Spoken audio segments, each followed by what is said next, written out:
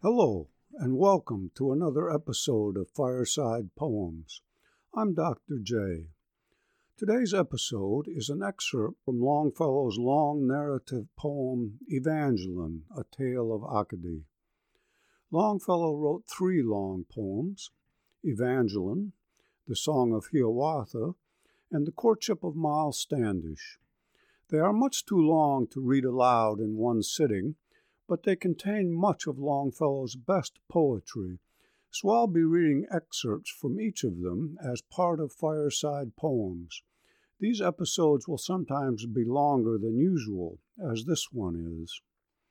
Evangeline, a tragic love story, is based on a true event, the removal by British troops of the French-speaking Acadians from their home in what are now the maritime provinces of Canada during the French and Indian Wars that preceded the American Revolutionary War. Remembered by the descendants of those who suffered this ethnic cleansing as Le Grand Dérangement, the Great Derangement, it resulted in the dispersal of the Acadian people throughout the English-speaking colonies, with many eventually gathering and settling in French-speaking Louisiana. Their descendants continue there today, still known as Acadians or Cajuns. In Longfellow's story, which he heard second or third hand, a young Acadian couple is separated on their wedding day before they are able to say their vows, and placed on different ships at the conclusion of the poem's first half. The second half of the poem tells the story of the title character's long search for her beloved Gabriel throughout the lands that became the United States.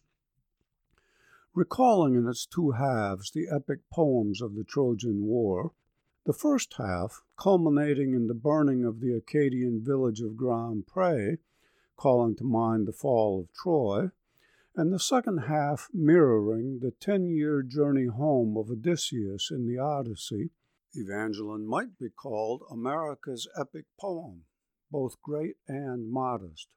It might also be considered the first American road novel. In today's passage, Evangeline and her Acadian companions are descending the Mississippi River in a large bateau to join the Acadians who have settled in Louisiana, where Evangeline hopes to find her Gabriel.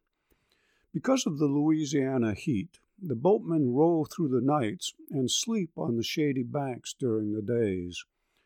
Where the Mississippi swings east toward New Orleans, they leave it to enter into the Atchafalaya Basin. In the passage I've chosen, Gabriel, not knowing that Evangeline is looking for him, passes her as she sleeps with her companions on a shaded bank, heading north to lose himself even as she is coming south to find him. Because of its beauty and its pathos, this is the most famous passage of the poem. I call it Atchafalaya. Atchafalaya, from Evangeline, A Tale of Acadie, by Henry Wadsworth Longfellow. Thus, ere another noon, they emerged from the shades, and before them lay in the golden sun the lakes of the Atchafalaya. Water lilies in myriads rocked on the slight undulations made by the passing oars, and, resplendent in beauty, the lotus lifted her golden crown above the heads of the boatmen. Faint was the air with the odorous breath of magnolia blossoms and with the heat of noon, and numberless sylvan islands, fragrant and thickly embowered with blossoming hedges of roses, near to whose shores they glided along, invited them to slumber. Soon by the fairest of these their weary oars were suspended. Under the boughs of Washita willows that grew by the margin, safely their boat was moored, and scattered about on the greensward, tired with their midnight toil, the weary travelers slumbered. Over them, vast and high, extended the cope of a cedar. Swinging from its great arms, the trumpet flower and the grapevine hung their ladder of ropes aloft like the ladder of Jacob, on whose pendulous stairs the angels, ascending, descending, were the swift hummingbirds that flitted from blossom to blossom. Such was the vision Evangeline saw as she slumbered beneath it.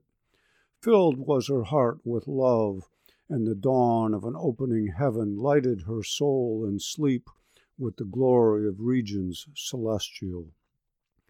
Nearer and ever nearer, among the numberless islands, darted a light, swift boat that sped away o'er the water, urged on its course by the sinewy arms of hunters and trappers.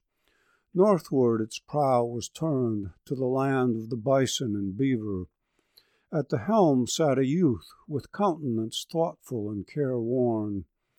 Dark and neglected locks overshadowed his brow, and the sadness somewhat beyond his years on his face was legibly written.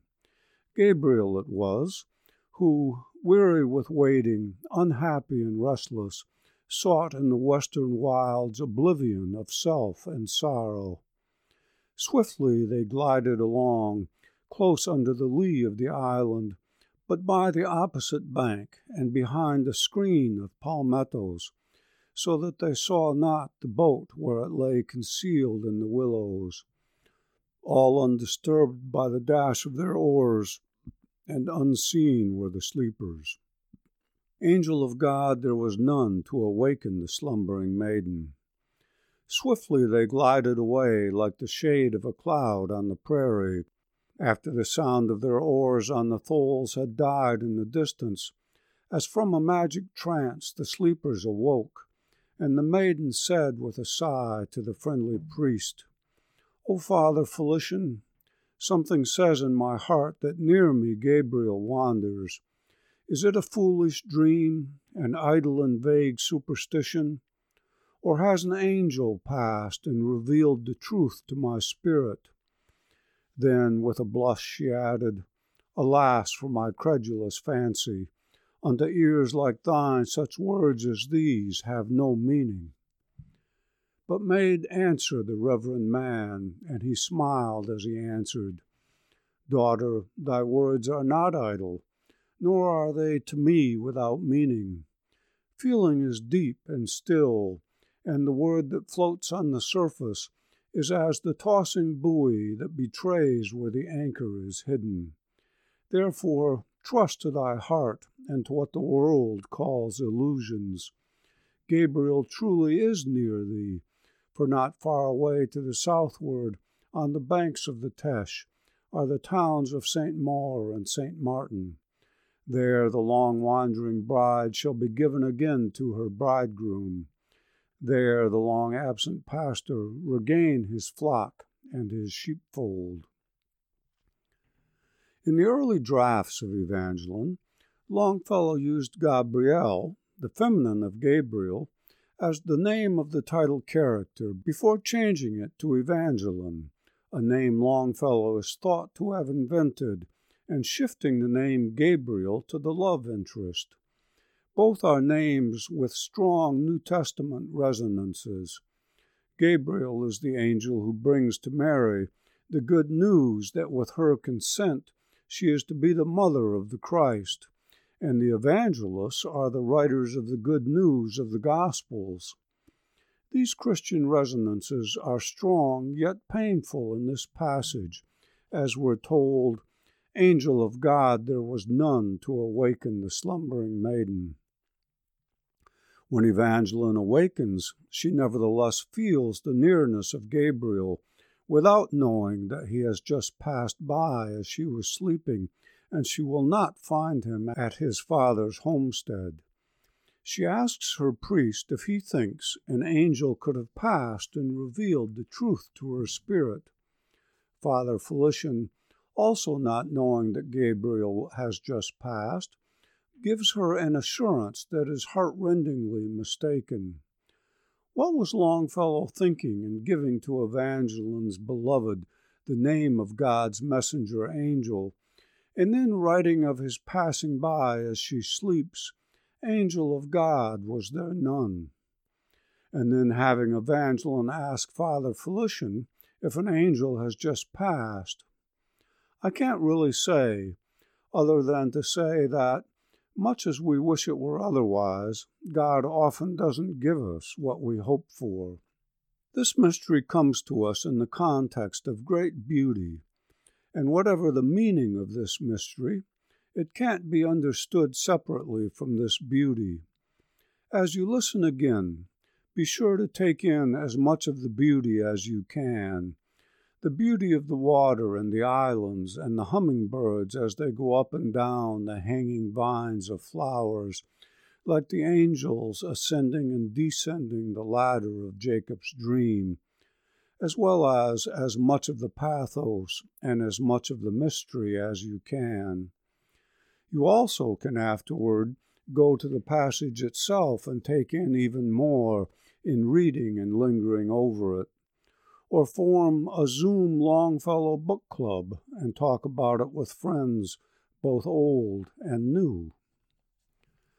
Atchafalaya, from Evangeline, a tale of Acadie. Thus, ere another noon, they emerged from the shades, and before them lay, in the golden sun, the lakes of the Atchafalaya. Water lilies in myriads rocked on the slight undulations made by the passing oars, and resplendent in beauty, the lotus lifted her golden crown above the heads of the boatmen. Faint was the air with the odorous breath of magnolia blossoms and with the heat of noon. And numberless sylvan islands, fragrant and thickly embowered with blossoming hedges of roses, near to whose shores they glided along, invited them to slumber. Soon by the fairest of these their weary oars were suspended. Under the boughs of Washita willows that grew by the margin, safely their boat was moored, and scattered about on the greensward, tired with their midnight toil, the weary travelers slumbered. Over them vast and high extended the cope of a cedar. Swinging from its great arms, the trumpet flower and the grapevine hung their ladder of ropes aloft like the ladder of Jacob, on whose pendulous stairs the angels, ascending, descending, were the swift hummingbirds that flitted from blossom to blossom. Such was the vision Evangeline saw as she slumbered beneath it. Filled was her heart with love, and the dawn of an opening heaven lighted her soul in sleep with the glory of regions celestial. Nearer and ever nearer, among the numberless islands, darted a light, swift boat that sped away o'er the water, urged on its course by the sinewy arms of hunters and trappers. Northward its prow was turned to the land of the bison and beaver. At the helm sat a youth, with countenance thoughtful and careworn. Dark and neglected locks overshadowed his brow, and the sadness somewhat beyond his years on his face was legibly written. Gabriel it was, who, weary with waiting, unhappy and restless, sought in the western wilds oblivion of self and sorrow. Swiftly they glided along, close under the lee of the island, but by the opposite bank, and behind a screen of palmettos, so that they saw not the boat where it lay concealed in the willows, all undisturbed by the dash of their oars, and unseen were the sleepers. Angel of God was there none to awaken the slumbering maiden. Swiftly they glided away, like the shade of a cloud on the prairie. After the sound of their oars on the tholes had died in the distance, as from a magic trance the sleepers awoke, and the maiden said with a sigh to the friendly priest, "O Father Felician, something says in my heart that near me Gabriel wanders. Is it a foolish dream, an idle and vague superstition, or has an angel passed and revealed the truth to my spirit?" Then with a blush she added, "Alas for my credulous fancy! Unto ears like thine such words as these have no meaning." But made answer the reverend man, and he smiled as he answered, Daughter, thy words are not idle, nor are they to me without meaning. Feeling is deep and still, and the word that floats on the surface is as the tossing buoy that betrays where the anchor is hidden. Therefore, trust to thy heart and to what the world calls illusions. Gabriel truly is near thee, for not far away to the southward, on the banks of the Teche, are the towns of St. Maur and St. Martin. There the long-wandering bride shall be given again to her bridegroom. There the long-absent pastor regain his flock and his sheepfold. When the British poet and pamphleteer on behalf of women's rights, Caroline Norton, read this passage, she was so moved by it that she had a seal made with the word Atchafalaya. That a pioneering proponent of women's rights should be moved by Evangeline isn't a surprise. Evangeline isn't just the American epic, it is a feminine epic. This doesn't mean that Evangeline the character takes on the exaggerated masculine roles of the heroes of the Iliad and the Odyssey, not to mention the female superheroes of today's enjoyable fantasies. No, Longfellow believes in the value of the feminine too much to simply make Evangeline a masculine figure in a woman's body. But as we'll see in another excerpt, Evangeline is the one figure in the epic who remains strong in the hour of affliction. I hope you enjoyed this episode of Fireside Poems and that you'll join me again next week.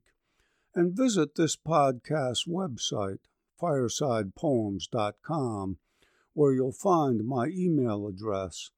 I'd love to hear from you, to learn a little bit about who you are and what you like as you join me each week by the fireside.